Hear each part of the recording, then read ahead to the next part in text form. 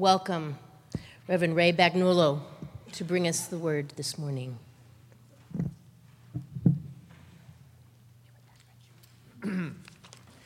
Morning, everyone. Well, good morning, church. Good morning, Ray. I like that. Amen? Amen. A women? All right. Got to make sure we get them both here. Let me get this straightened out.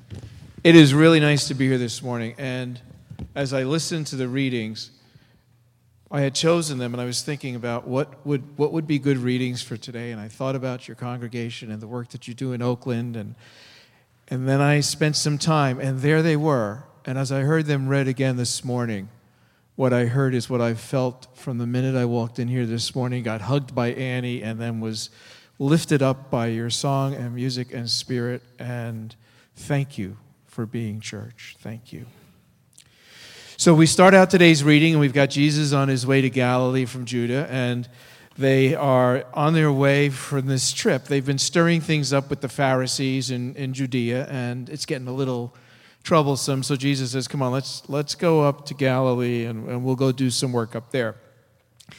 So it's a 70-mile trip, 2.5 days of walking. And to get there, the reading tells us that they needed to go through Samaria, which was this place where the Jewishness of one another, the Samaritans and the Jews themselves, was suspect. So they weren't on such friendly terms. And as they're going through this journey, they got there either at noon, if you're using the Jewish timetable, or they got there at 6 o'clock at night, if you're thinking of the Romans. But Jesus was tired, and he goes over and he sits down at this well. So he's sitting at the well. He starts to have this conversation with a woman who comes to get her water. And her name is Fotine, we are told. She has a name, Fotine. Amen? We don't use the names. She has a name. We're going to see if we can get the names out of here for sure. So this morning, as I was thinking about this, here was Jesus with a Samaritan woman, and he could have said, where I got the title of today's sermon from, what I hope we address a little bit today, he could have said, you know what? It is what it is, woman, and turned the other way. And so if you have ever heard that expression, or if it's slipped out of your tongue and you've said, well, it is what it is, I'm hoping that when we leave here today, maybe we'll all think a little bit differently about that. He didn't say that, did he? He started a conversation, and I think Jesus' conversation with Fotine began because he was learning how to be who he was. And I think one of the biggest interactions that he had with somebody that changed him and his ministry was when he met with another woman, and her name was Justa. Justa was the Syrophoenician woman who came to Jesus at the table and said, Jesus, Lord, my daughter is sick. Please heal her. And he said, woman, don't you know I came here to take care of more or less my people? And she said, yeah, but even the dog gets the crumbs from the master's table. And my thinking is Jesus got his comeuppance on that day just a little bit.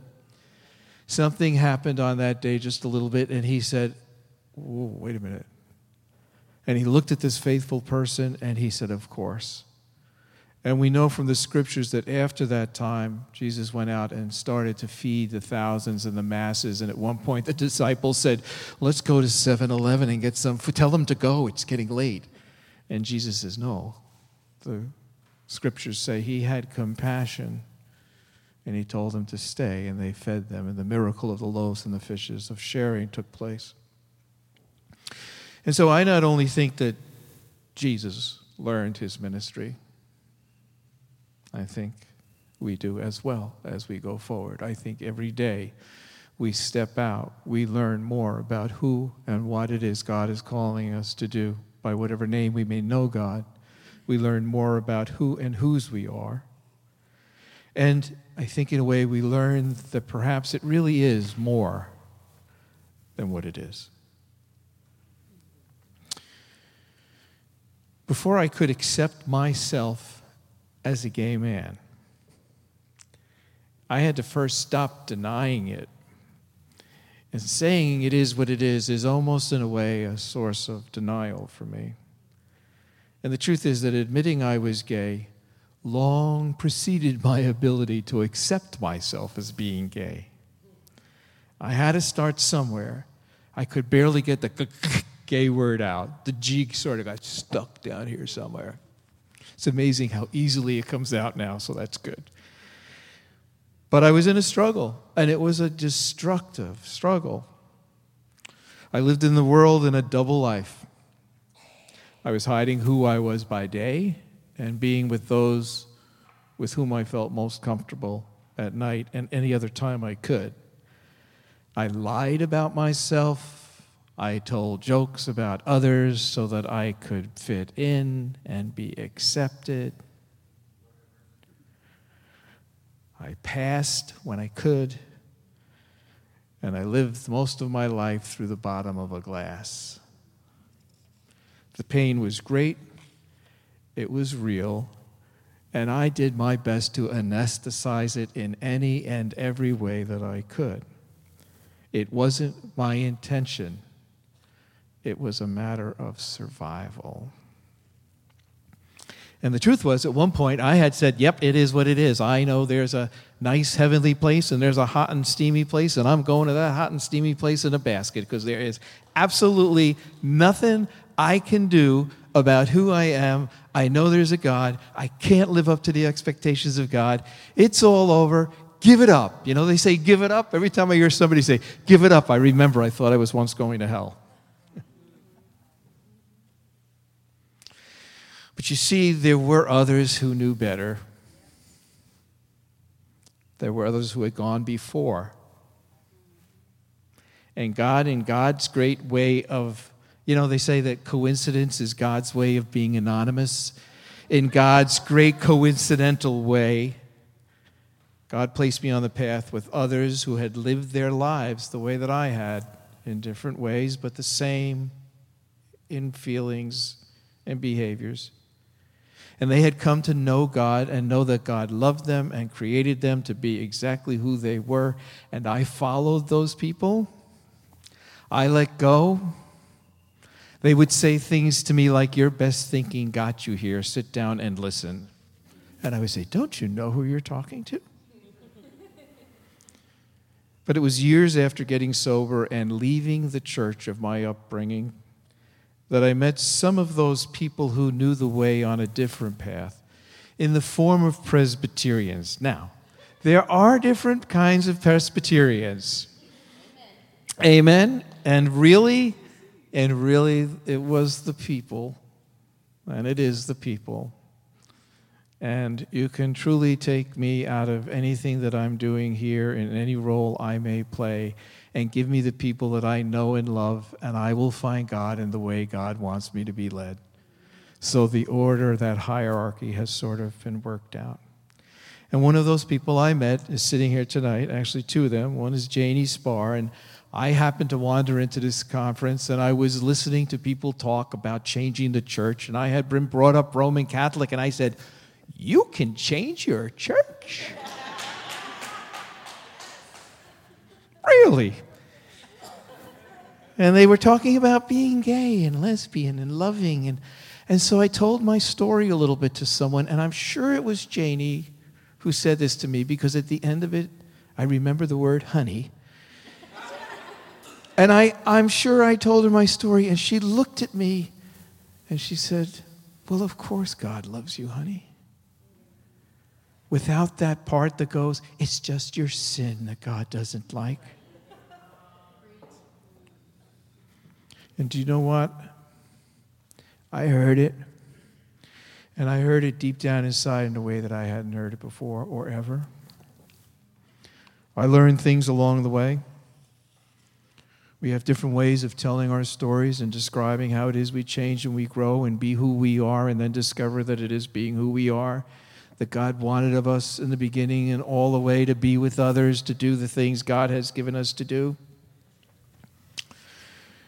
And that we are given a voice that is more than words, a voice that is the word in the way we know it.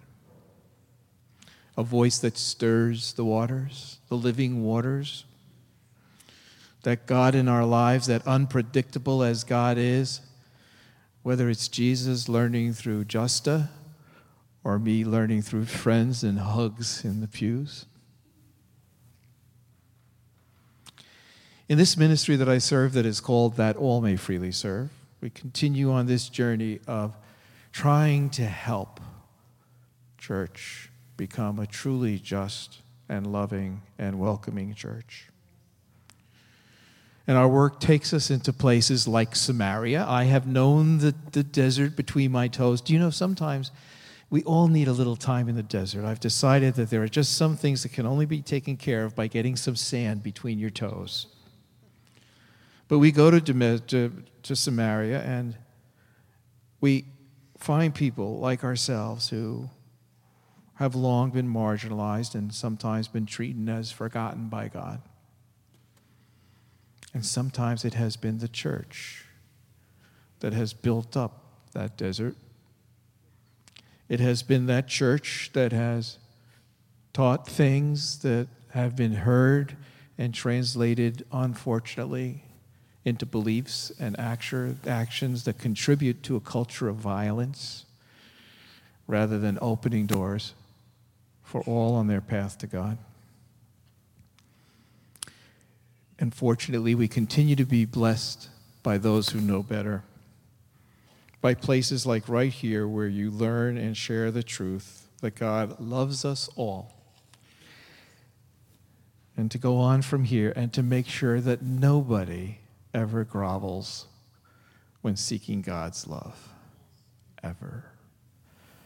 So you see, once we know what it is, and we recognize that what it is really more than it is, we begin to see God everywhere. In the violin being played, in the hugs in the aisles, in the people who come and sit beside us and share their stories and their lives with us so that we can know God loves us and there is more. And we carry that message and that stirring water wherever we go because we have a voice, you see, and that voice has to be used. And sometimes it's really hard to get it out. But it's a lot better to get it out than to leave someplace where your voice needed to be heard and be walking down the street saying, I wish I had. Because there are those that are sitting there waiting for those to come who have been there before. And as I do this traveling with That All May Freely Serve, our vision around the country, this organization that Janie began 21 years ago with others, our vision is that no one be ever alone, especially when they are struggling, when they are feeling rejected or marginalized by family or friends or their faith community. And our goal is to create a widespread community connected in ways so that whenever anyone is struggling and they need help, we can hear about it and reach out to people where they live through the people that have been there before and send them out in twos and say, please go talk to them. Don't proselytize or preach. We don't want that. Just go be with them and be with them where they are and listen to them and see what it is they need and hear their story. And if nothing else, when you are done, make sure they know that God loves them.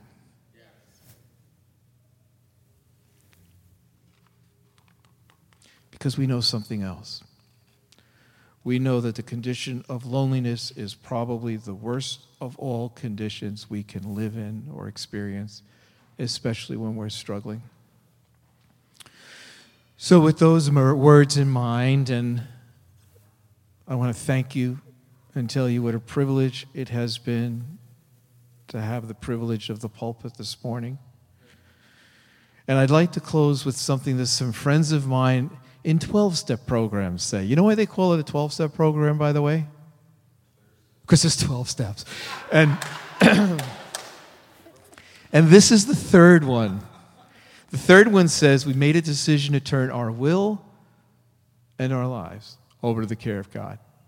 And a friend of mine would say to me, Ray, if you really made a decision to turn your will and your life over to the care of God as you understand God, you have nothing to worry about. You know what? I know that's true. I really know that's true. And I'm often in that place. But then there's a lot of times I forget. And that's when I need to gather around with the friends that know the way, because the enormity of life can be overwhelming in even the smallest of ways. But it's not too long before my friends bring me back to that stirred up, stirring, troubling water. And I remember that whatever I'm going through,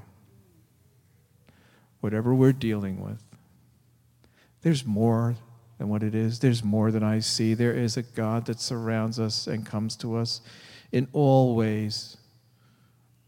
And that we have to welcome that God. That the spirit of resignation is never a spirit at work in our lives. And above all, in all these things and all the things we do, above all, remember that God loves you. Amen? Amen. And women.